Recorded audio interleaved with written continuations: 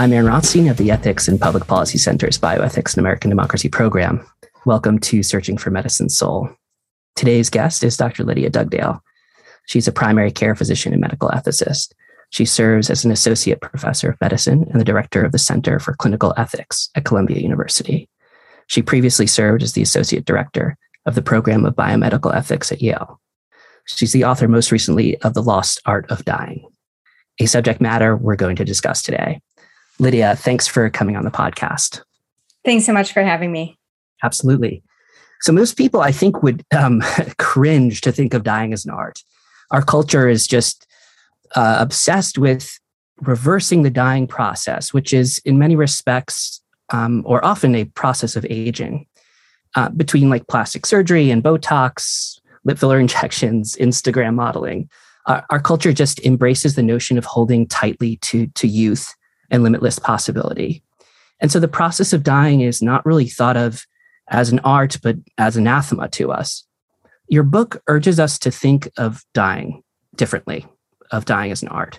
So let's start with the question, what is the art of dying and where does it originate? Sure. So I'll just to kind of pick up on some of the comments you made. And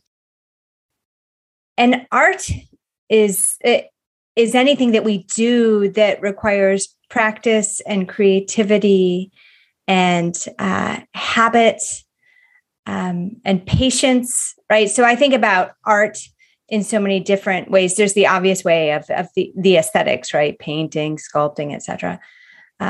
People often talk about cooking as an art, right? The creation of meals, new combinations of foods.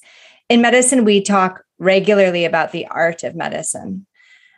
So what does that mean as opposed to kind of the application of technology, right? So the art of medicine is also the practice of a craft that is not applied the same way every time.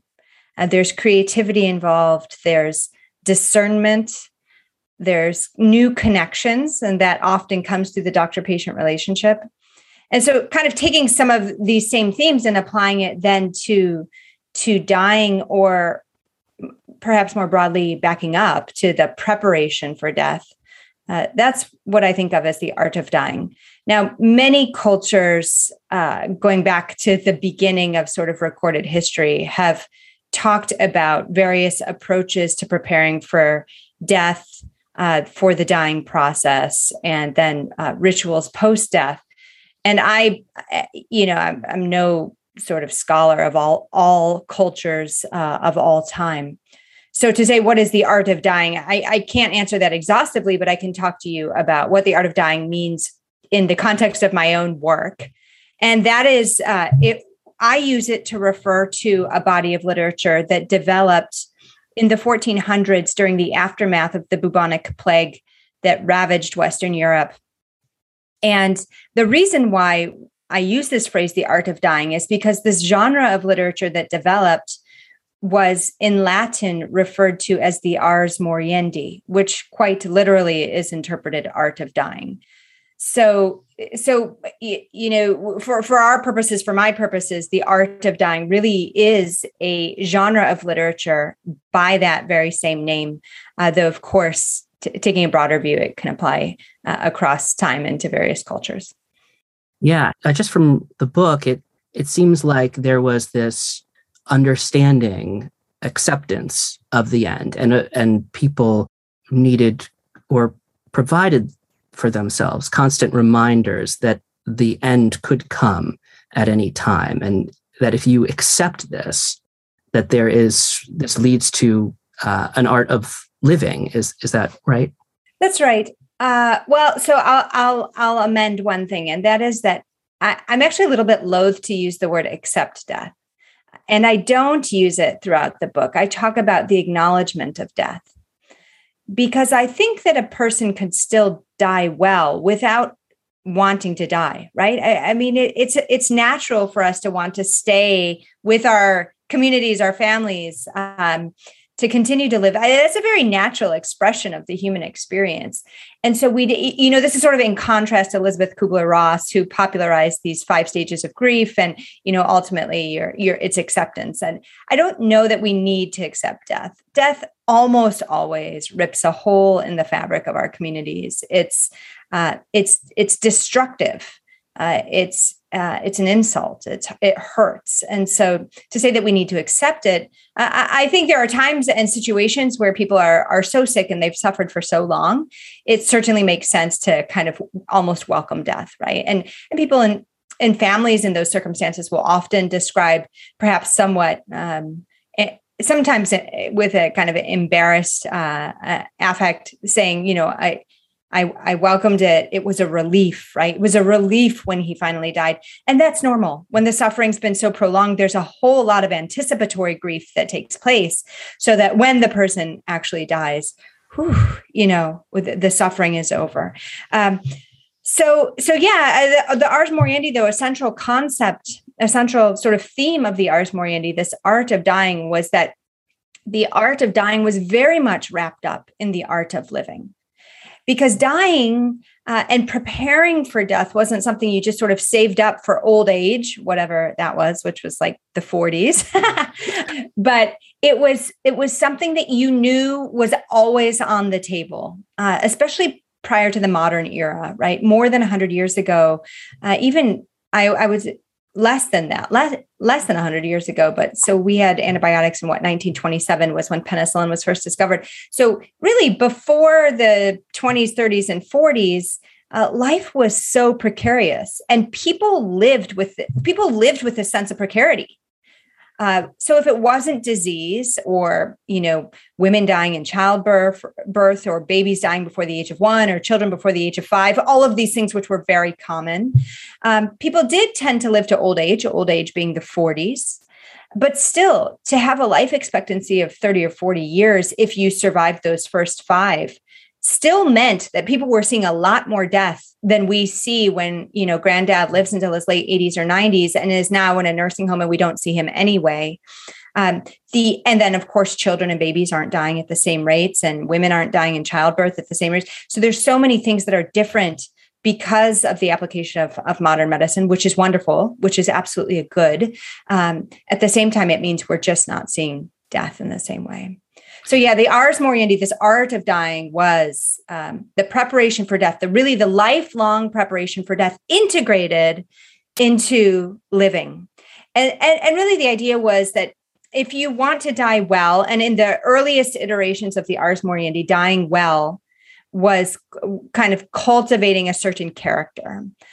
So dying well was not dying, with this kind of rage and anger and impatience and insistence on getting it over with and hopeless, but rather dying well was sort of the exercise of patience and the cultivation of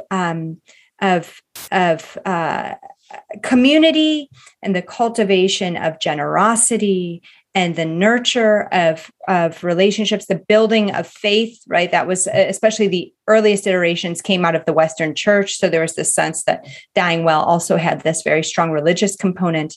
But those things don't just happen at the end. Those are things that you really need to practice throughout your life, which is how dying well then is equated with living well. Does that help? Is that kind of clarifying? Absolutely, yeah. And some of the interesting statistics that you mention in the book and some of your other work is that in 1908, so 14% of all deaths in the U.S. occurred in institutions. In 1914, that was 25%. And in the 90s, it was closer to 80%. And yet 80% of Americans want to die at home. So while it used to be very clear when someone died, we also now rely on physicians to declare someone's death. It's interesting because I think medicine can be somewhat deceptive. As physicians, we inhabit this world of the sick and the world of the dead and dying, or at least we have a good deal of exposure to it. On the other hand, it's opaque to people for most of their lives. And patient family members are, at least in my own experience, they're shocked oftentimes when death comes. They say, oh, but she was just awake and speaking yesterday. And so those outside of medicine oftentimes think death is far off in the distance, no matter how close it approaches. So can you speak a little bit about the medicalization of death and how this has happened, how we've sort of gotten away from Ars Moriendi? Yeah, so really good questions. If you think about, I alluded to the birth of antibiotics in the 20s, which were really mainstream by the 40s. By the 40s, we also have early chemotherapies, which became combo chemotherapies in the 70s. By the 50s and 60s, we have early attempts at resuscitation, cardiopulmonary resuscitation, CPR, and organ transplantation. And that's extraordinary. It's extraordinary to think that infectious diseases that used to kill people no longer killed people, that people who died of organ failure no longer had to die of that. Obviously, with all kinds of caveats because organs are limited, but still, right? What technology, what medical advances made possible is many, renewed shots at life, if you will. Right. We all have 9 lives now, is another way to put it. And the expectation then has become that medicine's always going to bail us out. Anyone who was born post-World War II, so baby boomers and younger, up until the last 2 years with COVID, has not experienced the kind of expectation that death is just a reality. And then you couple this advance in medical technology with many other things, such as the rise of the hospital.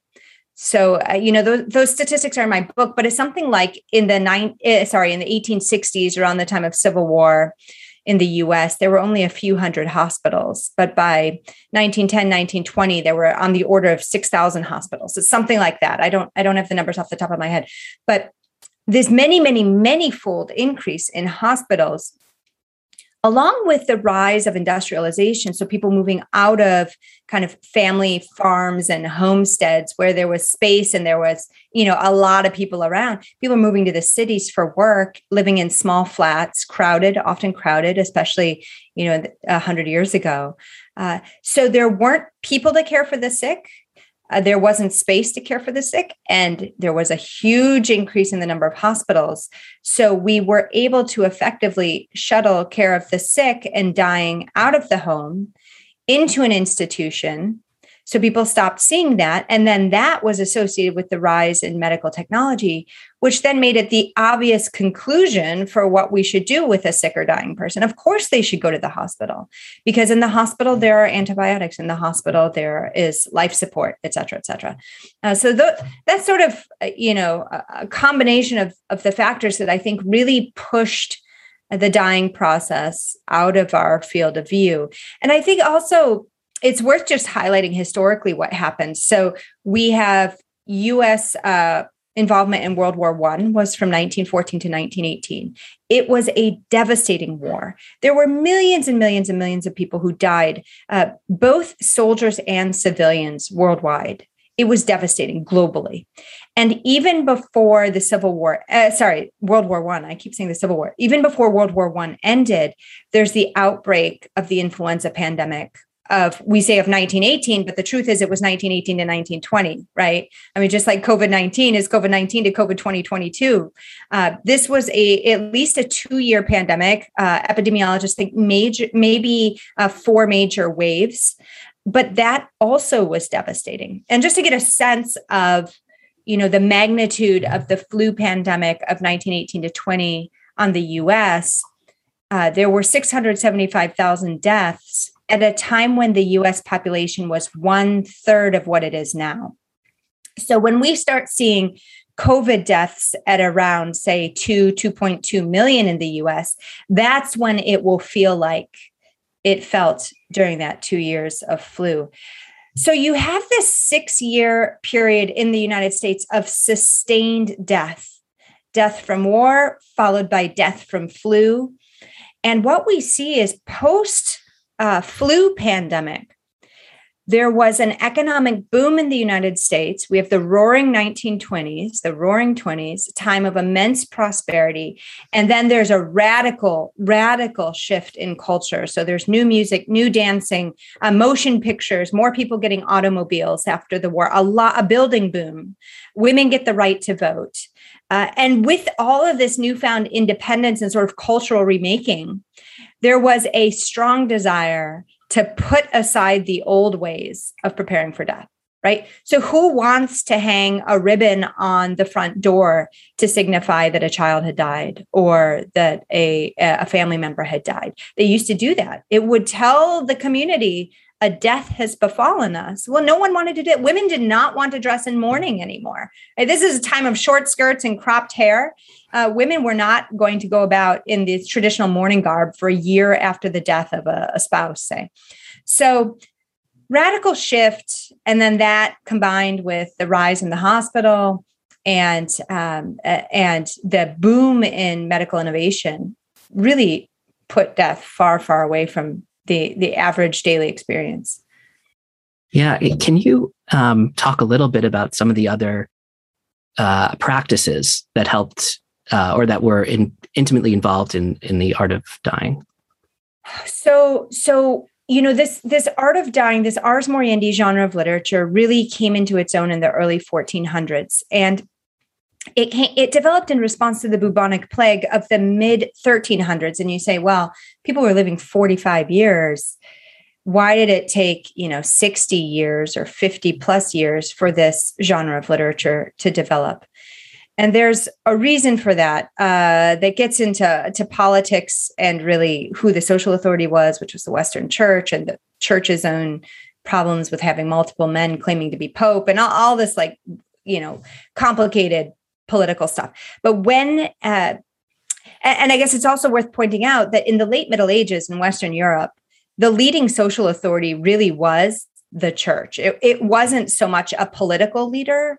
And then there's kind of one church at that point. So it was sort of the church. So when people said, wow, we've just had this massive loss of life from the mid 1300s bubonic plague outbreak, which historians estimate that perhaps as many as 2/3 of Western Europeans died from that particular plague outbreak.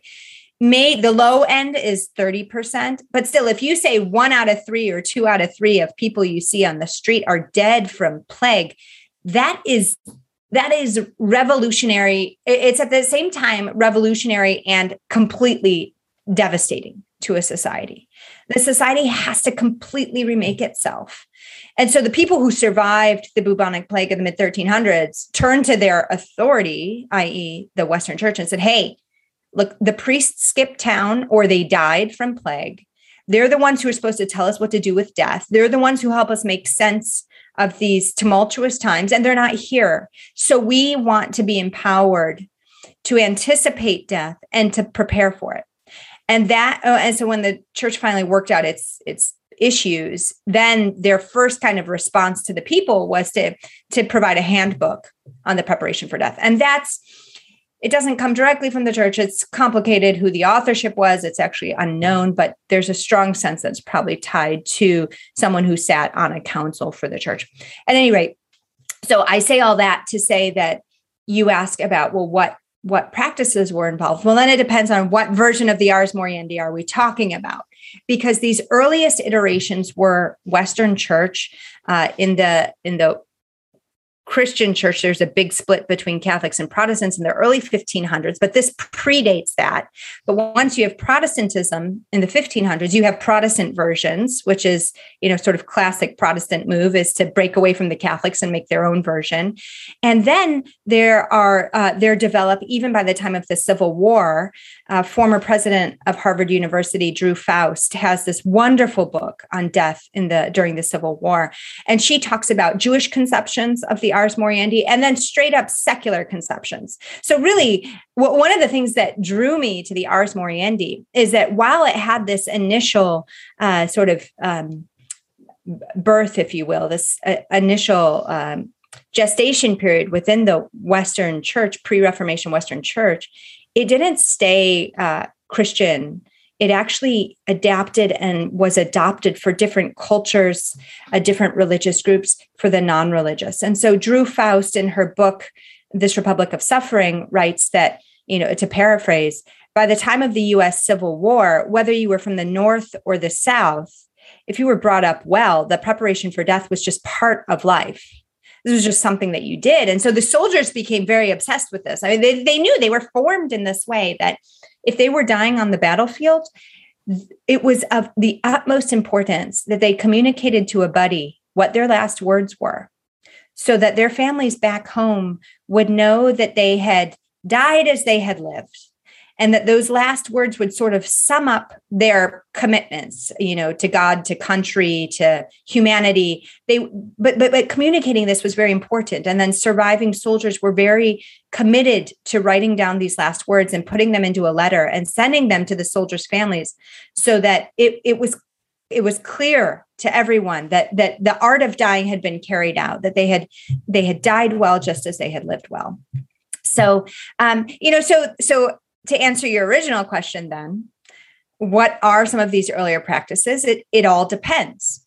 So there was this idea of, it doesn't really matter what you believe or don't believe, but communicating clearly at the end is important for sort of reflecting back on how you lived. But there were very well circumscribed practices that were part of the Ars Moriendi. And so thinking about the original late medieval versions, there were prescribed prayers and protocols. There were words that the community was supposed to utter on behalf of the dying, and then there were words that the dying person was supposed to say in response to community questions. So a kind of catechism, a question and answer. And that was to sort of affirm beliefs and put everyone on the same page. There were character traits or virtues that people were encouraged to exercise over the course of their lives. There was definitely a sense that the dying person was an actor in a great drama. And not only any actor, but the dying person was actually the lead actor. And the Ars Moriendi was understood.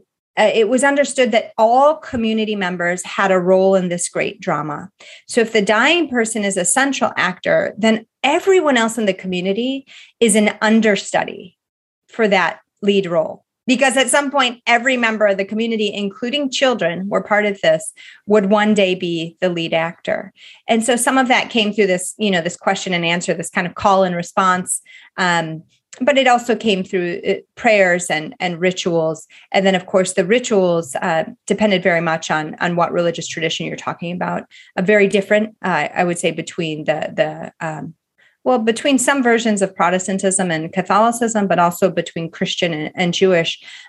They're very different rituals. And then there was also a push, especially in the kind of, I would say, more secular era of the last 100 years, when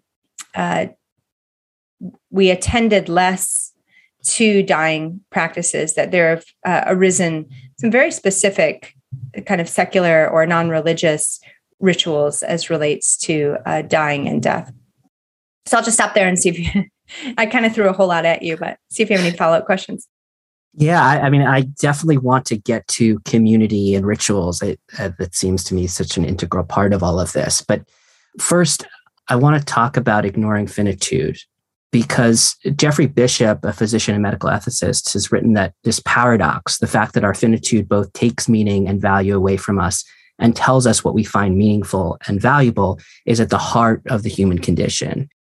And there's a whole body of psychology literature on this as well, that when humans are near to the end, no matter how old or young they are, they tend to appreciate life more. They actually tend to be happier. And you ask the question in the book, can we die well if we refuse to acknowledge our finitude?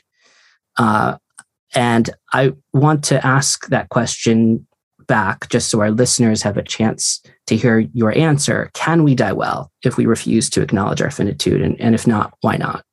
Right. So no, is the short answer. We cannot die well if we ignore our finitude. So I have an earlier, before this book that we're talking about, The Lost Art of Dying, I have an academic book, an edited book. Actually, Jeffrey Bishop writes a chapter in that book where the project was to imagine with a group of scholars, physicians, philosophers, theologians, bioethicists, if we were to come up with an Ars Moriendi or an art of dying today, what would it look like and what form would it take?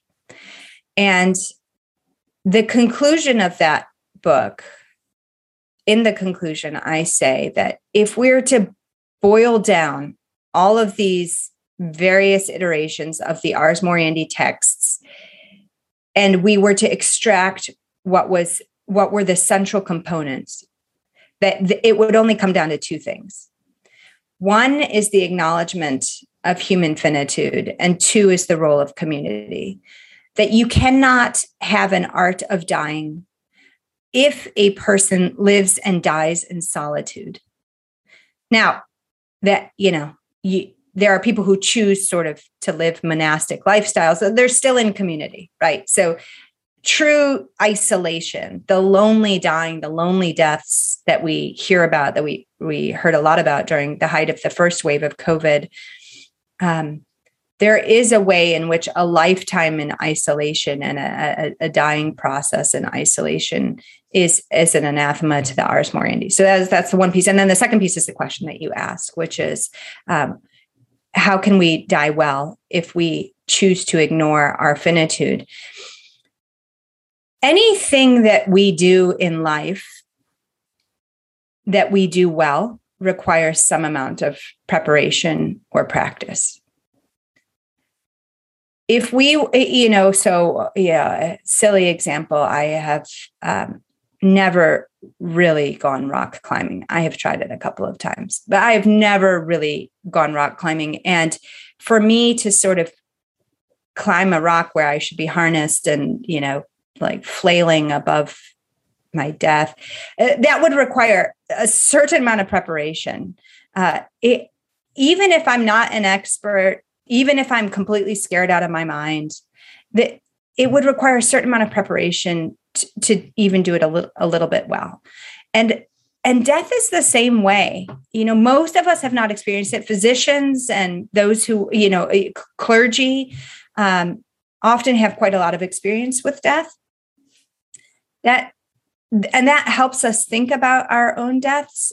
But the sort of average person on the street who's never seen death, not experienced it for himself or herself, not worked in any capacity, and then is expected to die well when he or she spends a lifetime trying not to think about finitude, it just won't happen. So I wish I could give you something that was more poetic than that, but I don't really have anything. It's just sort of, I don't know, common sense even, that to do anything well, we need to at least give it a little bit of forethought. And death is the same way.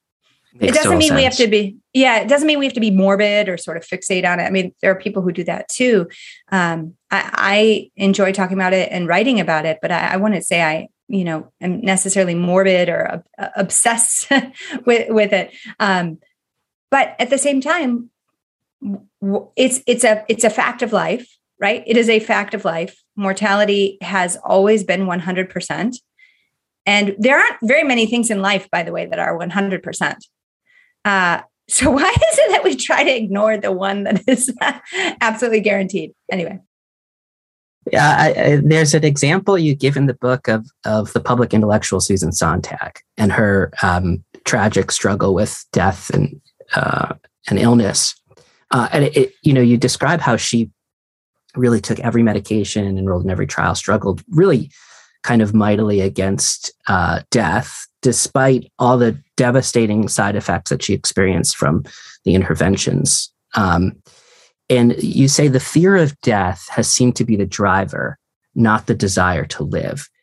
And I thought that was really spot on. Can you explain what you meant by this? As it seems it would be applicable to so many of us when death creeps up on the horizon. That's right. I say also in that section of the book that perhaps fear of death and desire to live are two sides of the same coin. Probably for most of us, the desire to live is kind of, it's what's on our mind. But in terms of which is the stronger emotion and which is going to compel us or propel us, it's fear, right? Fear is what sort of gets the fight or flight mechanism going and causes us to move, and sometimes to move in even irrational ways, which, I mean, perhaps that's not a kind word to use with regard to Susan Sontag, but in her son's memoir, he really wrestles with just her decision to not let anyone speak to her of death, even when it was clear she was dying of her third cancer. So, another analogy might suffice, right? I live in New York City. I could be late for work. I could maybe try to walk a little bit faster or hop in a taxi instead of take the subway, just try to move along. But if I have a boss, which I don't have a boss that fits this description, but if I have a boss who is vindictive and angry and threatening to fire me if I arrive to work late, you can bet I'm going to move a lot faster, right? A lot faster. I would probably sprint or, fly or something. I would get there because I don't want to suffer the repercussions. And I think that's sort of like this fear of death versus desire to live. Like, I don't want to get to work late. But if it's not a fear, I'm not going to move quite as fast. I'm not going to make the same decisions as if I'm being threatened.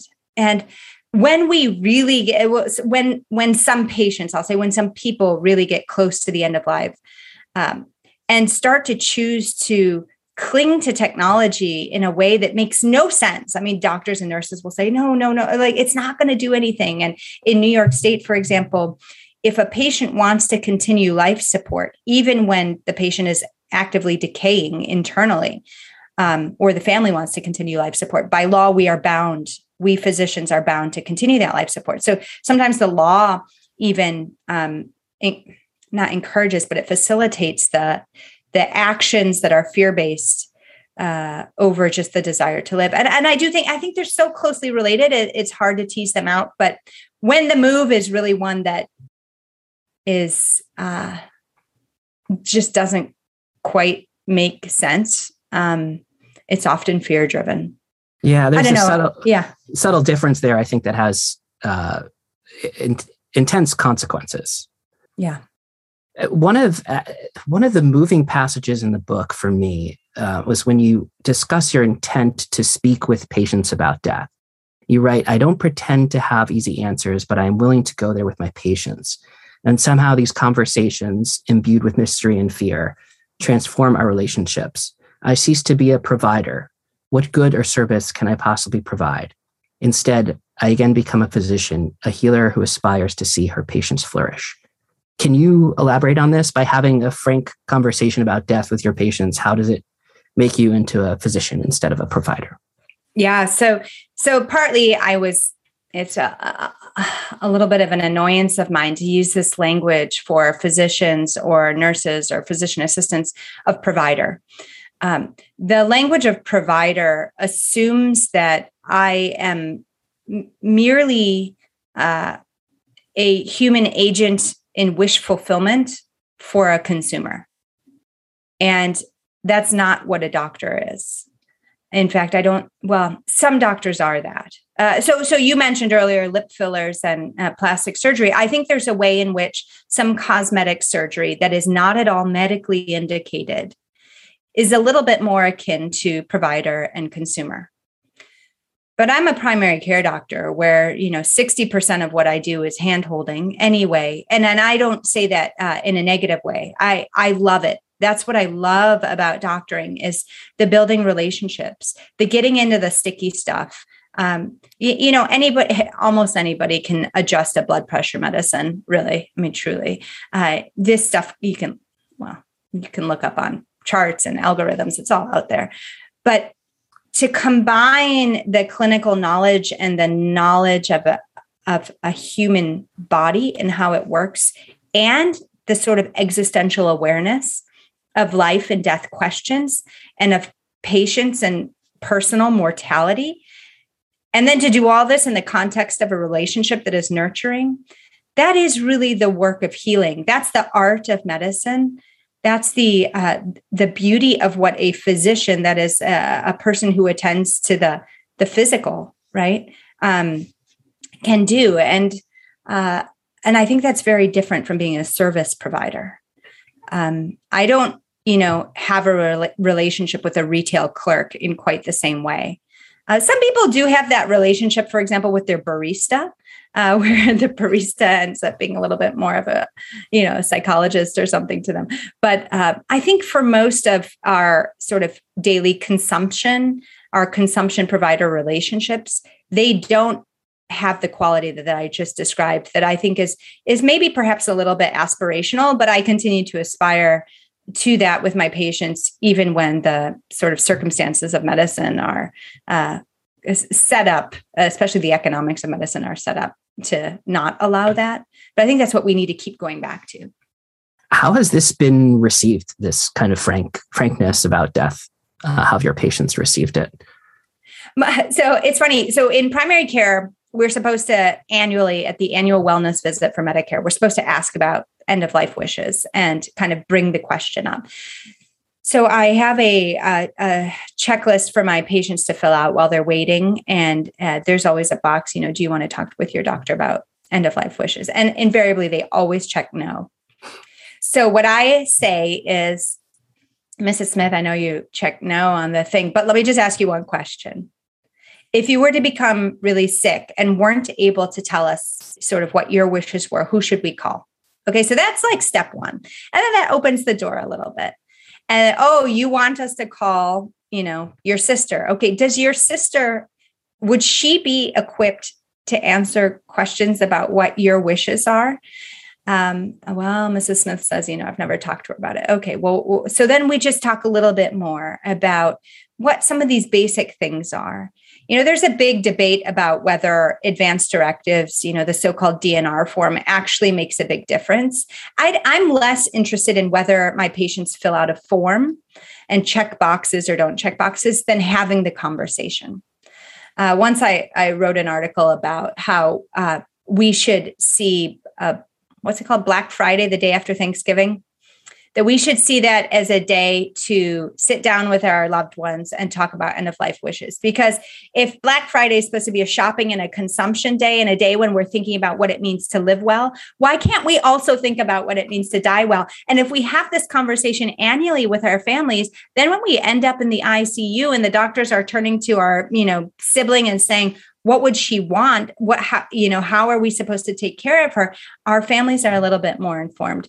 So yeah, I forgot what your original question was. How has it been received by your patients when you bring this up?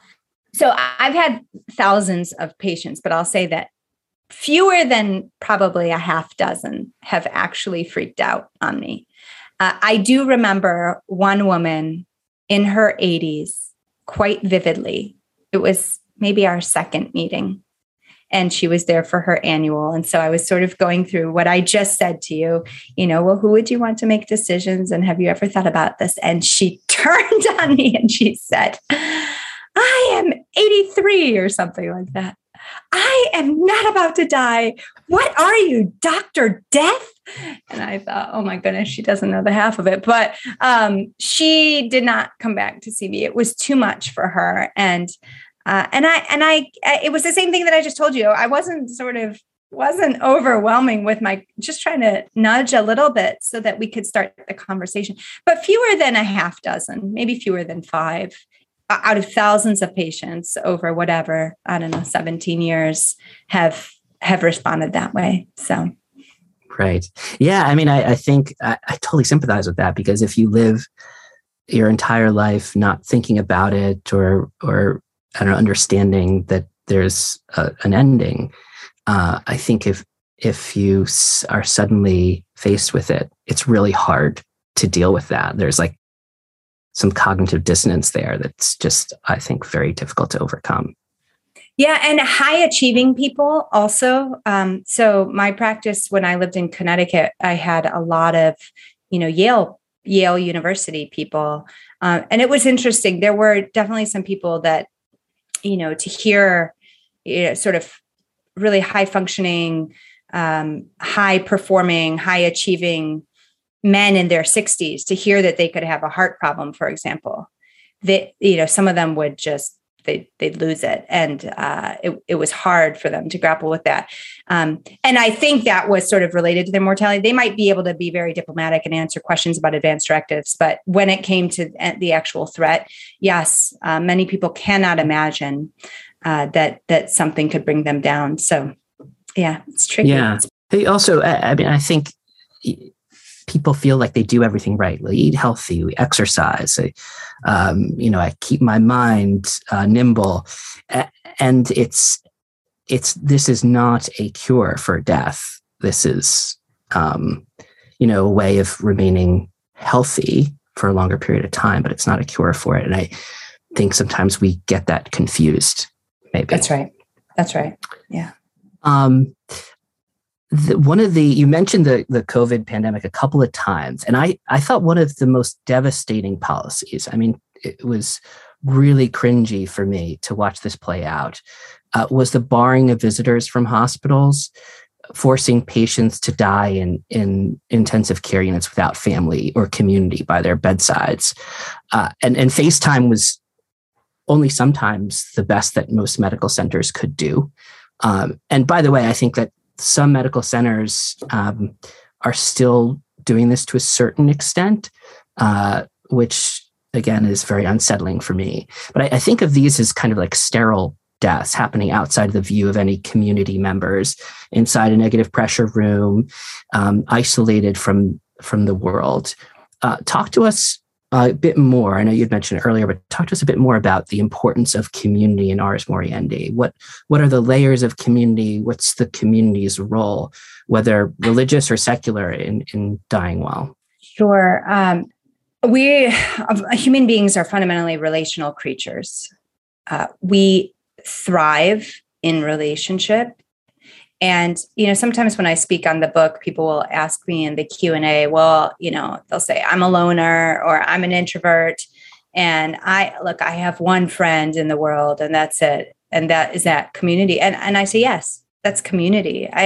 We all need somebody. We don't need dozens and dozens, but we need somebody. More than one is probably a little bit of a safer hedge if you're going to, but, we don't need a lot of people, but we do need intimate relationships, people who know us. We, as relational creatures, we long to know others and to be known. It's so deep to what it means to be human. And so, in the book, I talk about 3 layers of community. And the sort of first is this very intimate level of community. Maybe it's family, maybe it's not family. And, sometimes people say to me, well, I'm estranged from my family, or I've created a new community. That's fine. If you've got a new community, that's fine if it's not blood relatives, but you need to have people who know you and you know them, and they've got your back, and they won't abandon you when you're sick. This is a big challenge for an aging population, especially people, in the so-called fourth age, which is like older than 85 or so. We have these folks in their late 90s who are still living independently and driving, and yet everyone they know is dead.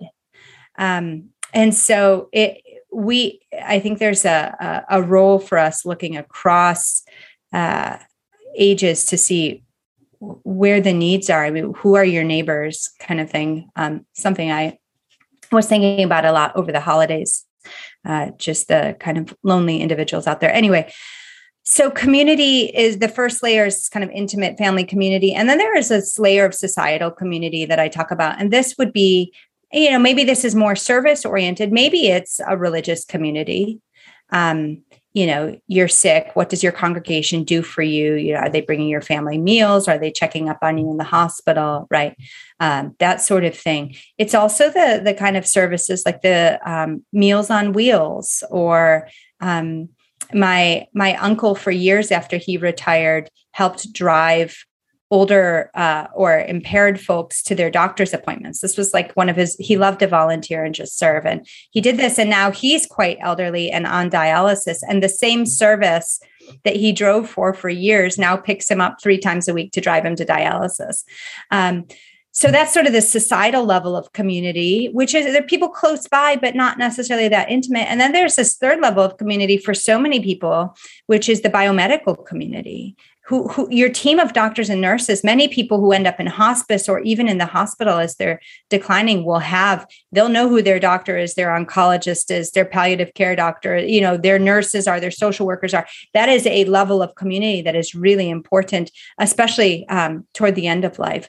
So, why is community important? It does, as you said earlier, it helps us make sense of what we value, what we believe. It helps bring that into relief. Sometimes community can propel us to engage more in the things that really matter. It helps us articulate what matters, and then we will engage more in those, especially as we see, time being of the essence.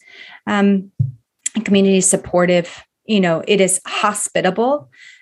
If the hospital, going back to what was it, the 3rd century, Basil of Caesarea, the first kind of model of the Western hospital, if that was really meant to provide hospitality to the wayfarer, the poor, the sojourner, how is it that our own communities are providing us hospitality? How are we as, able-bodied, healthy people providing hospitality to those in our community who are sick? Are dying, I think, and hospitality doesn't necessarily have to be physical, but there's a sort of relational hospitality that goes along with community. So I think all of those things kind of combine. And rituals seem to be a vital part of the community's response to death, whatever layer of community that is. You write, they can serve as a guide in the midst of chaos, gently leading mourners through the shocking numbness of initial loss. From within the embrace of community, the bereaved are permitted to mourn. And through the phases of mourning, they are slowly accompanied back into daily life. And I imagine for the dying, too, that knowing that the rituals are there to support their loved ones or community eases their passing. And we know rituals are deeply embedded in religion. I mean, in Judaism, there's Shiva, there's these 7 days of mourning, and it's a year-long kind of process. But how might a secular community, one that is maybe spiritual but not religious, engage in rituals to help with Ars Moriendi? Yeah, what I love about ritual is that it's sort of like the blueprint for when it's totally chaotic, when life just is kind of feels like it's falling between our fingers, right? And death, certainly a death that's unexpected, so upsetting. Just, especially that first 24 hours after you hear about a death that was unanticipated, everything is tumultuous. And ritual sort of tells you what to do. And one of the things, you brought up the death rituals of Judaism, but one of the things I love about those is they're so clear, so well written. They kind of coincide with like the modern psychological views of death, that sort of normal grieving takes a year. And one of the reasons I kind of call people in the book to think about ritual, it's not prescriptive. I'm not saying these are the rituals you should follow, but because so much has been written for so many years on ritual, some of this stuff is very well worked out.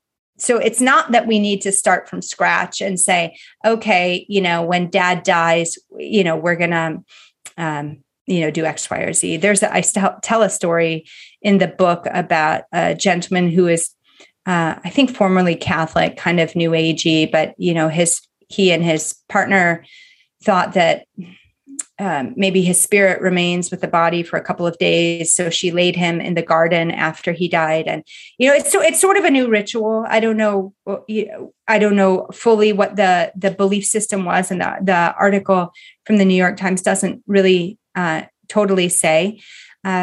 So you asked about spiritual, but not religious, or even secular folks. There are different versions of these rituals. In the hospital, of course, removing the breathing tube is its own kind of ritual, right? Even our family meetings in hospitals, when we're talking about just how things go. Those kind of follow a certain script that is rather ritualistic in many ways. So these things exist, but I really encourage folks to go back to the traditions, and even if they're not, religious or people of faith, there's so much in the deeper wisdom traditions that describe ritual that it just makes sense, really gives that roadmap, that blueprint.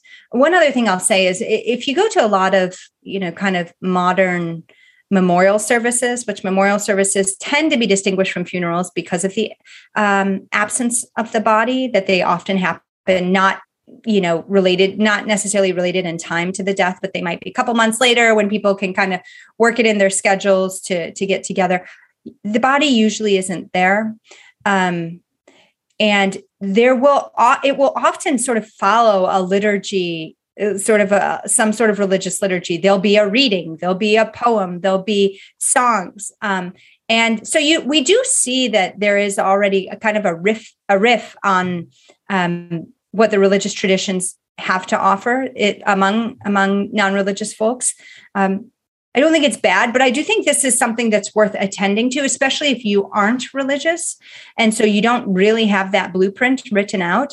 It's worth thinking about what might make sense before you get to the end. Again, this is part of that preparation, just so that you've got your kind of blueprint in place.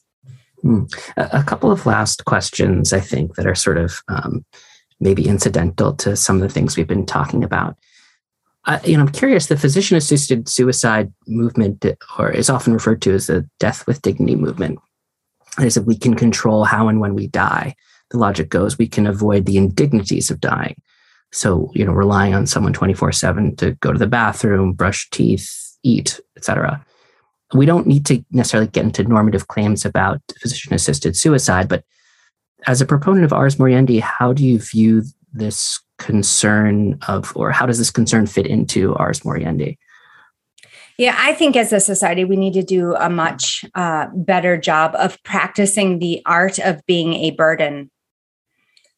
If we were to practice that, right, to be a burden and to receive the burdens of others, it would make these questions of care of the dying and being a burden at the end of life a lot less powerful. The argument would sort of lose its steam. Yes, we know from looking at data in Oregon and Washington state, where the two states that have legalized physician-assisted suicide the longest in this country, that the vast majority of people who choose it, they're not choosing it because of pain. They're choosing it because they don't want to be a burden. I mean, right. 90% of people, they don't want to be a burden. They don't want to have to give up things that make life meaningful. And if that's why people are choosing to shorten their lives, then we need to change the narrative. At least the Ars Moriendi would make the case that we need to change the narrative, because community and being a burden and having our opportunity both to be cared for and to care for others is really central to relationality. There's this idea that we can be in community as long as we're in positions of being able to serve and not be served. But the thing is there's a time and season for both. And it is really hard for us with our Western mindset to be willing to be on the receiving end of care. But that's going to require a cultural shift. I mean, maybe there'll be a small amount of shift with COVID, but I doubt very much. And I think that ties, by the way, into the kind of trend you've noticed with high achievers, because I think they're so used to being independent and able to do everything themselves. And suddenly when they feel like, oh, I might need to rely on someone else, that this is anathema to them. It's just, what a horrible thought. Yeah. And that's exactly the group of people that's, the strongest voice lobbying in favor of legalization, right? The people who are marginalized and vulnerable and suffering from disabilities often are not the group of people who also want to end their lives early, because they're people who've already had to fight to be recognized and be treated equitably by the healthcare system. So anyway, yeah, there's a lot more to say about that. Yes. So last question, your book came out in 2020. And with COVID-19, millions of people have died during the pandemic. And your book was in some ways a call to change the culture surrounding death. Do you think COVID-19 has altered things in some way, or is it too early to tell? Yeah, so I've probably, given 90 or 100 talks on the book since it was published, and they've all been during the pandemic. The book was written, the full manuscript was written more than a year and a half before the book was published. So I, riff off the bubonic plague in the book, and yet I didn't know that we were going to be in a global pandemic when it was published. It's been interesting giving these talks because for baby boomers and older, I think that the conversation has changed. Many, many people have gotten their wills together. They've made decisions to travel or not to travel, depending on the risks they wanted to take with regard to their relationships, their own aging, their own health. So there are, grandparents who will travel despite the risks because it matters that they see their grandkids because they might not see them again. And then there are other folks who say, the best thing I can do is kind of quarantine until all of this is passed so I can be alive for much longer. So you see both things, but all of these decisions are being made with regard to the question of how do I think about my mortality, my finitude? Younger folks, not so much. So I've had people say to me, I had terrible COVID, especially in the pre-vaccine era. I was hospitalized, I'm in my 40s. It scared me out of my mind. And I say, how did that affect your view of your finitude? And the response is, I still try not to think about it. I just want to get through this. I hope I don't have long COVID. I need to get my energy back. So it's been interesting. I had hoped that more young people would be interested in, young, by young, I mean under age 70, say. But I think we're just so formed not to really want to surrender to weakness and human finitude is seen as sort of the ultimate weakness, right? Death is a loss. You've lost. Unfortunately, that's the view.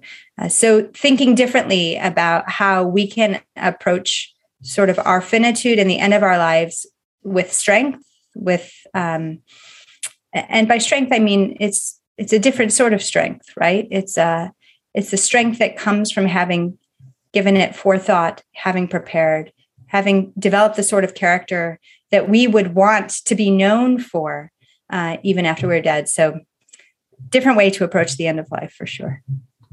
Great. Thank you so much, Lydia. Appreciate you taking the time today. Pleasure. Thanks so much, Aaron. This podcast has been produced by the Ethics and Public Policy Center in Washington, D.C.